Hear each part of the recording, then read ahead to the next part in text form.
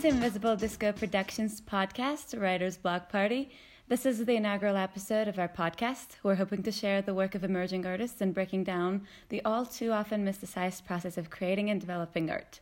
I'm Denise Boulette. And I'm Amelia Annan. And today our very first guest is Thea Thronson, who is a New York City actor, director, writer, and musician. She graduated from NYU Tish's Experimental Theater Wing in May 2019. Recently, she co-founded the entertainment production company Invisible Disco Productions, woohoo, that's us, and with whom she has spent a good portion of quarantine collaborating. Her composition and music directing credits include Invisible Disco Productions' digital retelling of This Feeling and NYU's Mara Saad. Her stage directing credits include This Feeling and her original one-act play, After the Beep. Her acting credits include La Bourgeois Avant-Garde, The House of Bernard Alba, and 11 Blocks on the Camino Real, all performed at ETW. She aspires to help make theater more accessible for all creators and consumers. She feels incredibly grateful to be working with a company where her passions collide every day and is so excited to be the first guest on Writer's Block Party. Hey! So excited. So today you brought a little ditty for us, a little song. Sure did, baby. Yes, what's it called? Time Numbs. This song that I wrote is called Time Numbs. Incredible. And where'd you get that name from? A journal entry of mine, somewhere along the line. Let's take a listen.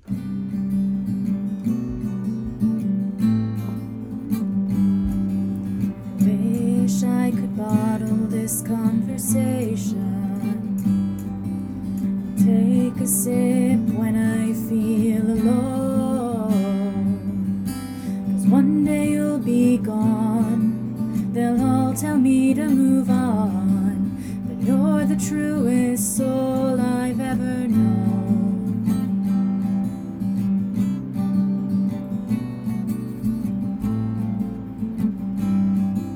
I wish I could photograph affection.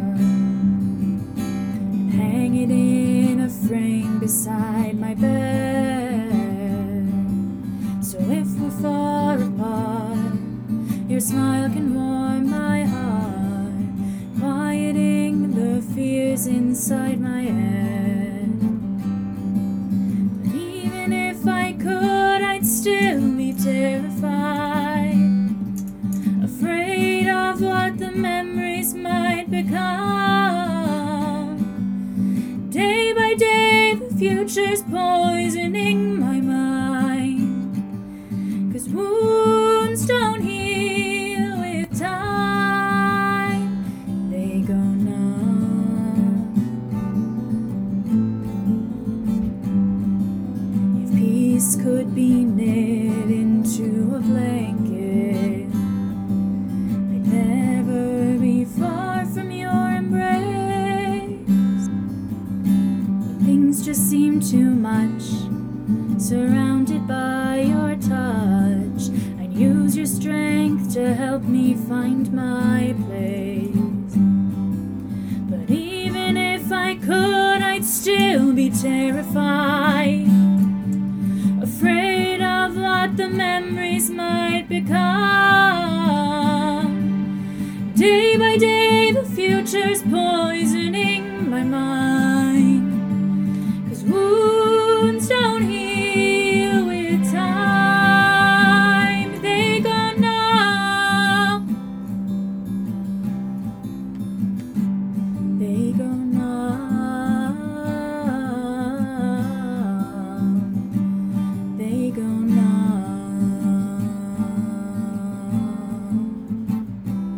They go numb.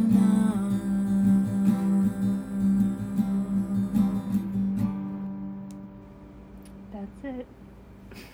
I loved that. That was so pretty. Thank you. You're very good with words, and also violin, right? Was that the other instrument in there? Indeed it was. God, I'm good. Got it.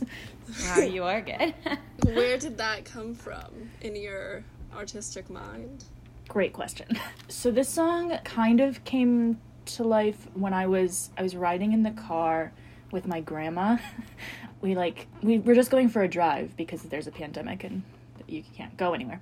So we were just going for a drive and talking about nothing really. And I was like thinking about when we used to, like, go for drives when I was a little kid. And I was like, I was, like, thinking back on conversations we'd had and, like, thinking about how I was going to be coming back to New York pretty soon, and I was going to miss her and miss talking to her just, like, candidly in the car. And I kind of was thinking about, I don't know, just missing people and missing feelings of people. And I thought of the phrase, I wish I could bottle this conversation. And I was like, oh, I like the sentiment of that. So I wrote it down and I journaled for a little bit when I got home. And then I just put it away and didn't really think too much about it. I just was like a journal entry. And then a couple of other things happened. I lost a couple of people who used to be like a big part of my life, like close friends, but weren't anymore in kind of a short period of time. And I was just thinking about thinking about missing the idea of a person as opposed to like missing an actual person, and like missing something that used to be, because people are constantly changing. And so I started writing music, which is usually how I start writing songs. You write the music first? I do, yeah, because I don't really like writing lyrics. I never really have. I always feel kind of corny. And so I started with guitar, and I just recorded a few minutes of just me fucking around with a couple of chords. Can we swear? I mean, we just did, so yes. Okay, great.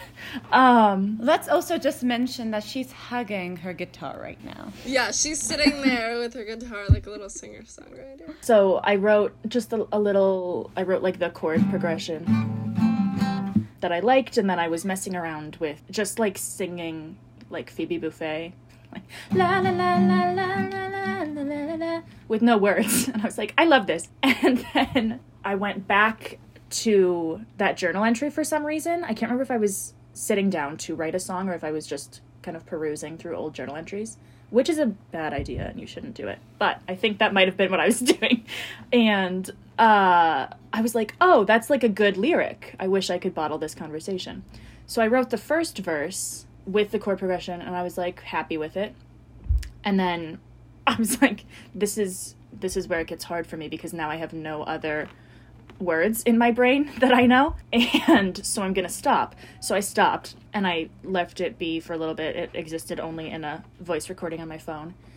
And then this feeling happened, the digital retelling. Yes, we wrote a little song for that too. Where we wrote a little song, which is on YouTube. Yes, yeah, it's on check YouTube. it out. Go check it out. Check it out. It's worth the watch. It's like 36 sure. views, not a big deal. Hey, whoa, tens of views, guys.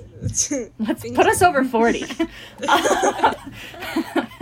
But yeah, so you and Lauren, Amelia, sent me poems, and then my dad kind of helped me like shape the poems into lyrics.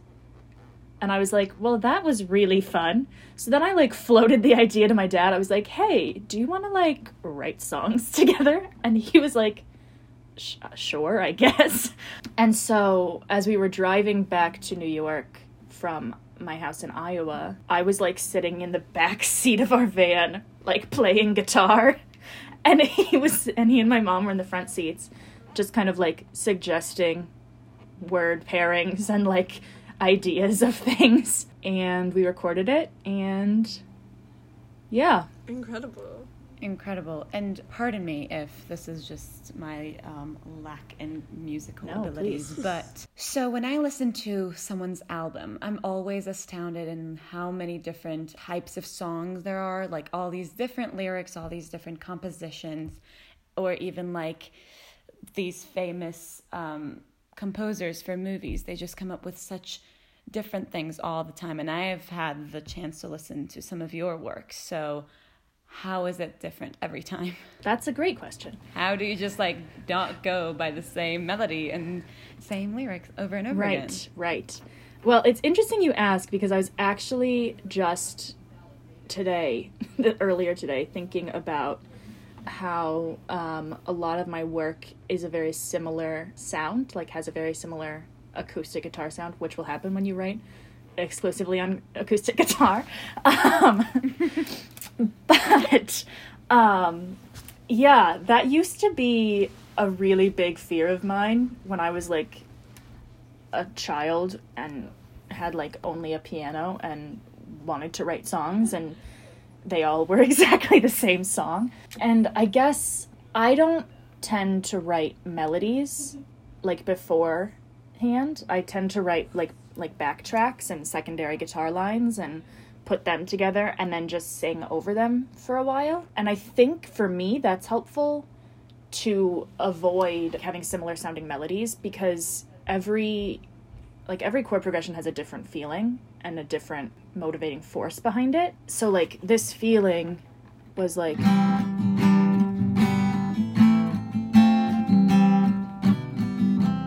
which is very different from Time Numbs.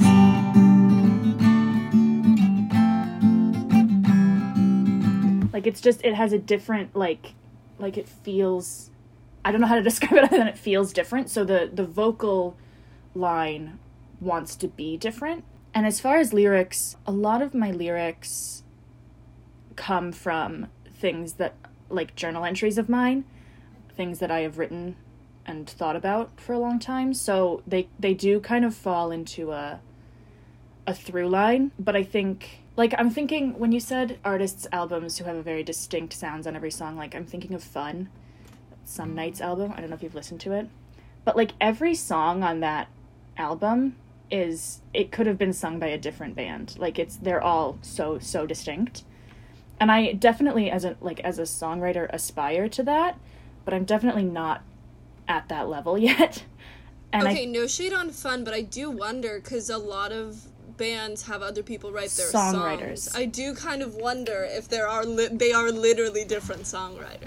Right, which could be. Also, I guess, like, as a band, it's easier because they're like a bunch of you, That's whereas true. you're right a solo. Right. Like, I feel like for the Beatles, everyone who loved the Beatles is always like, oh, that's that one song, that's a John song, that's a, that sort of thing. You can so pick they it like out. You can hear the different songwriters. Right, exactly.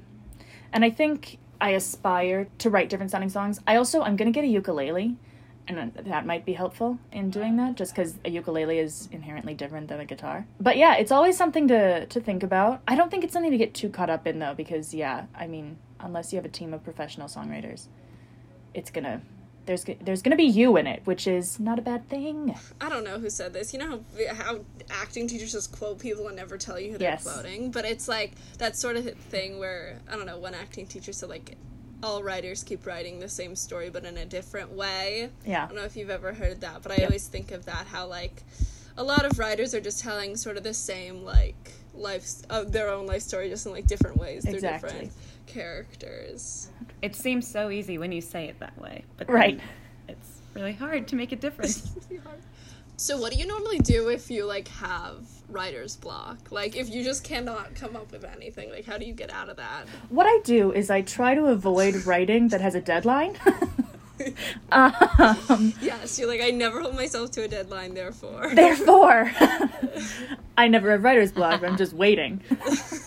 No, if I can't, like, I will go through periods where I'm just, like, constantly on the guitar, right, like, just, like, playing, and I'm like, oh, that sounds great, and, like, this is gonna be a different song, and, like, da-da-da-da, and then I can, like, put ideas to those things, but then once I, like, start to write lyrics, I inevitably, like, shut down, and I'm like, this sounds dumb, and I wouldn't want to listen to the song, and no one else is gonna want to listen to the song, so then I just stop, and what I usually do is I just, like, leave it for a day, 2 days, sometimes, like, a week, however long you have in the parameters of your logistical life, and I go, like, do other things, and, like, don't even think about the song. Like, I'll still play guitar and I'll, like, do covers of things, but I won't even think about that song for however long, and then I'll come back to it, and if I still just, like, really am feeling like I don't have any inspiration, I'll just journal.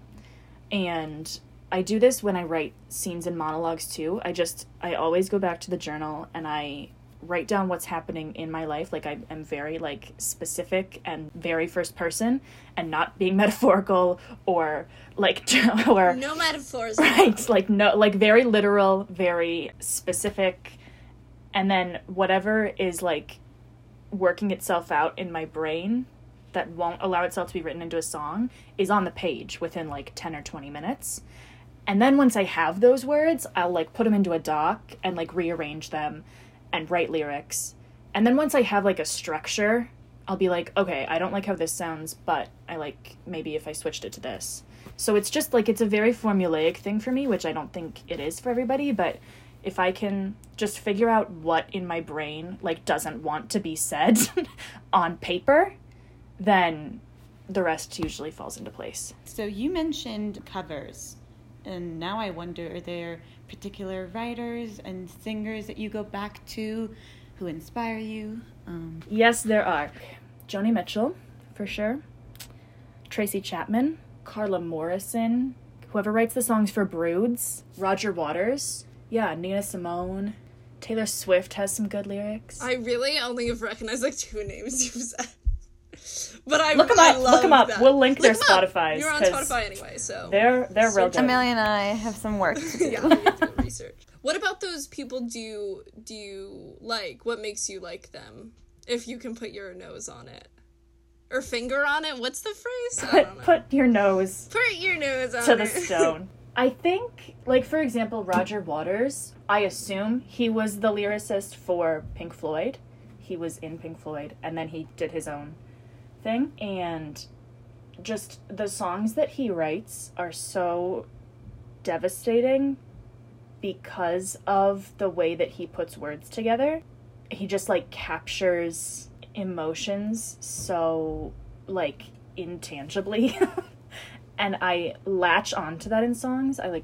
When there's like a phrase in a song that I can't get out of my head, I'll like listen to everything that artist has ever done, because it's like the earworms of like a well put together lyric. And I think a lot of the people that I mentioned have a similar like I think of it as like a very intellectual way of writing lyrics, which is how I write lyrics. And so if I can like try to figure out where their head was when they were writing, or how they got from verse to chorus or chorus to verse, then it makes it easier for me to be like, okay, I can apply that to this song just in terms of process. But also all of those artists have super dissimilar musical profiles. And I think that also is interesting to me because I play a lot of instruments and I like a lot of different types of music.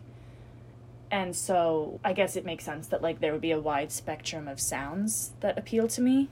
Is music in a movie something that particularly stands out for you? Yes. Because it is for me, even though I'm not a musician at all. I think it can make or break a movie. Absolutely. And it is for you. 100% agree. Look, what appeals to me in a film score is the French horn, because that's my favorite instrument. And so, literally ask anyone I've ever watched a movie with, if a French horn comes in a soundtrack, I'll go, oh, French horn. And I'll be like, okay, shut up. Yes, film scores make and break movies. It's something I thought I was going to do. When I was in high school, I applied to an equal number of acting programs and French horn programs. And I assumed I would be going to school for French horn and then moving to LA and being in bands that recorded for films, which is a very, incredibly difficult thing to do. So I was just like, that's what I'll do. Then instead, I went into acting. This is slightly easier.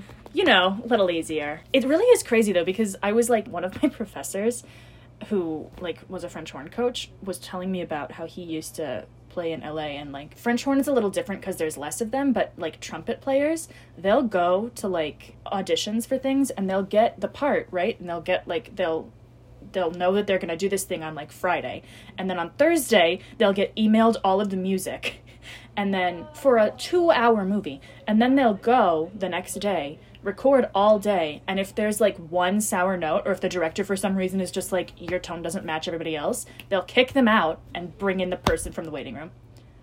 It's You mean Whiplash? Literally. It's oh my god, what a stressful life. So I didn't do that. What a stressful movie. Well, a great movie. It's called Score. It's a documentary basically about this, but more about film composers. It sort of shows that, it doesn't focus so much on the band, but more on the composers. But if you haven't seen it, you should watch it. I absolutely will. It's very interesting. So you're not a French horn player. You play the French horn, but it's not your profession. Exactly. Unfortunately. And it's really difficult to write songs on the French horn because it's kind of all-encompassing. what is this piece in its full form? My dad and I are planning on / have started writing an album. Father-daughter musical duo. Yeah, very exciting stuff. I don't know when it will happen, but one day there will be an album by James Keane and Althea Thronson for your listening pleasure. And it will include this song and several others that are in the rudimentary stages of creation. Would you ever write a musical? Since you've written plays. Yes. My biggest pipe dream is to write a musical. It is such an undertaking. When I wrote music for NYU ETW's Marat Sod, and that music already had lyrics. Like, the person who wrote that had written lyrics. So I was just composing purely musical things on top of that. And that was the hardest creative endeavor I've ever undertaken. And I really wasn't sure how it would be, but trying to write, like, musical motifs that reoccur throughout a piece, and, like, music does so much for a musical, and to try to manage that in order to write it is, like, something that eludes me 100%. And so I would love, like, that is definitely a dream of mine, but I for sure, like, the first musical I ever write will definitely be a collaboration. But I would love to write a musical by myself one day. I feel like there's, as someone who has listened to a lot of musicals and been in some musicals, I feel like there's definitely a musical-esque element to your song. Yes, that's a good point. I do like to write story songs. I like to write songs that have a narrative. So that's helpful in terms of transitioning between an album and a musical. I also see your music as, like, music videos a lot, because it just, even when I listen to this and many of This Feeling music, I just can totally imagine someone going in a car, like, driving through their hometown that they haven't been back in 10 years. Yeah. Staring out the window of a bus. Which is funny, because you got the idea when you were in a car with your grandma, so... I do love... Cars just elicit music in me. They're just very, like... I don't know what the word is. Not cinematic. Whatever cinematic of music is. Yeah, it's just like a very, like, musical vibe in a car, you know? Looking out a window. Music video-esque. Thank you so much, Thea, for joining us on our first episode. Thank you. This was a blast. And thank you, everyone, for listening. If you want to hear more of Thea's work, go to Invisible Disco Productions YouTube channel. Hell yeah. And follow us on Instagram at Invisible Disco Productions. Yes, thank you all for listening, and we'll see you later. Writer's Block Party was created by Invisible Disco Productions. It's produced by Amelia Annan, Dana Zvulat, Lauren Montez, and Thea Thronson. And is edited by Noah Friend.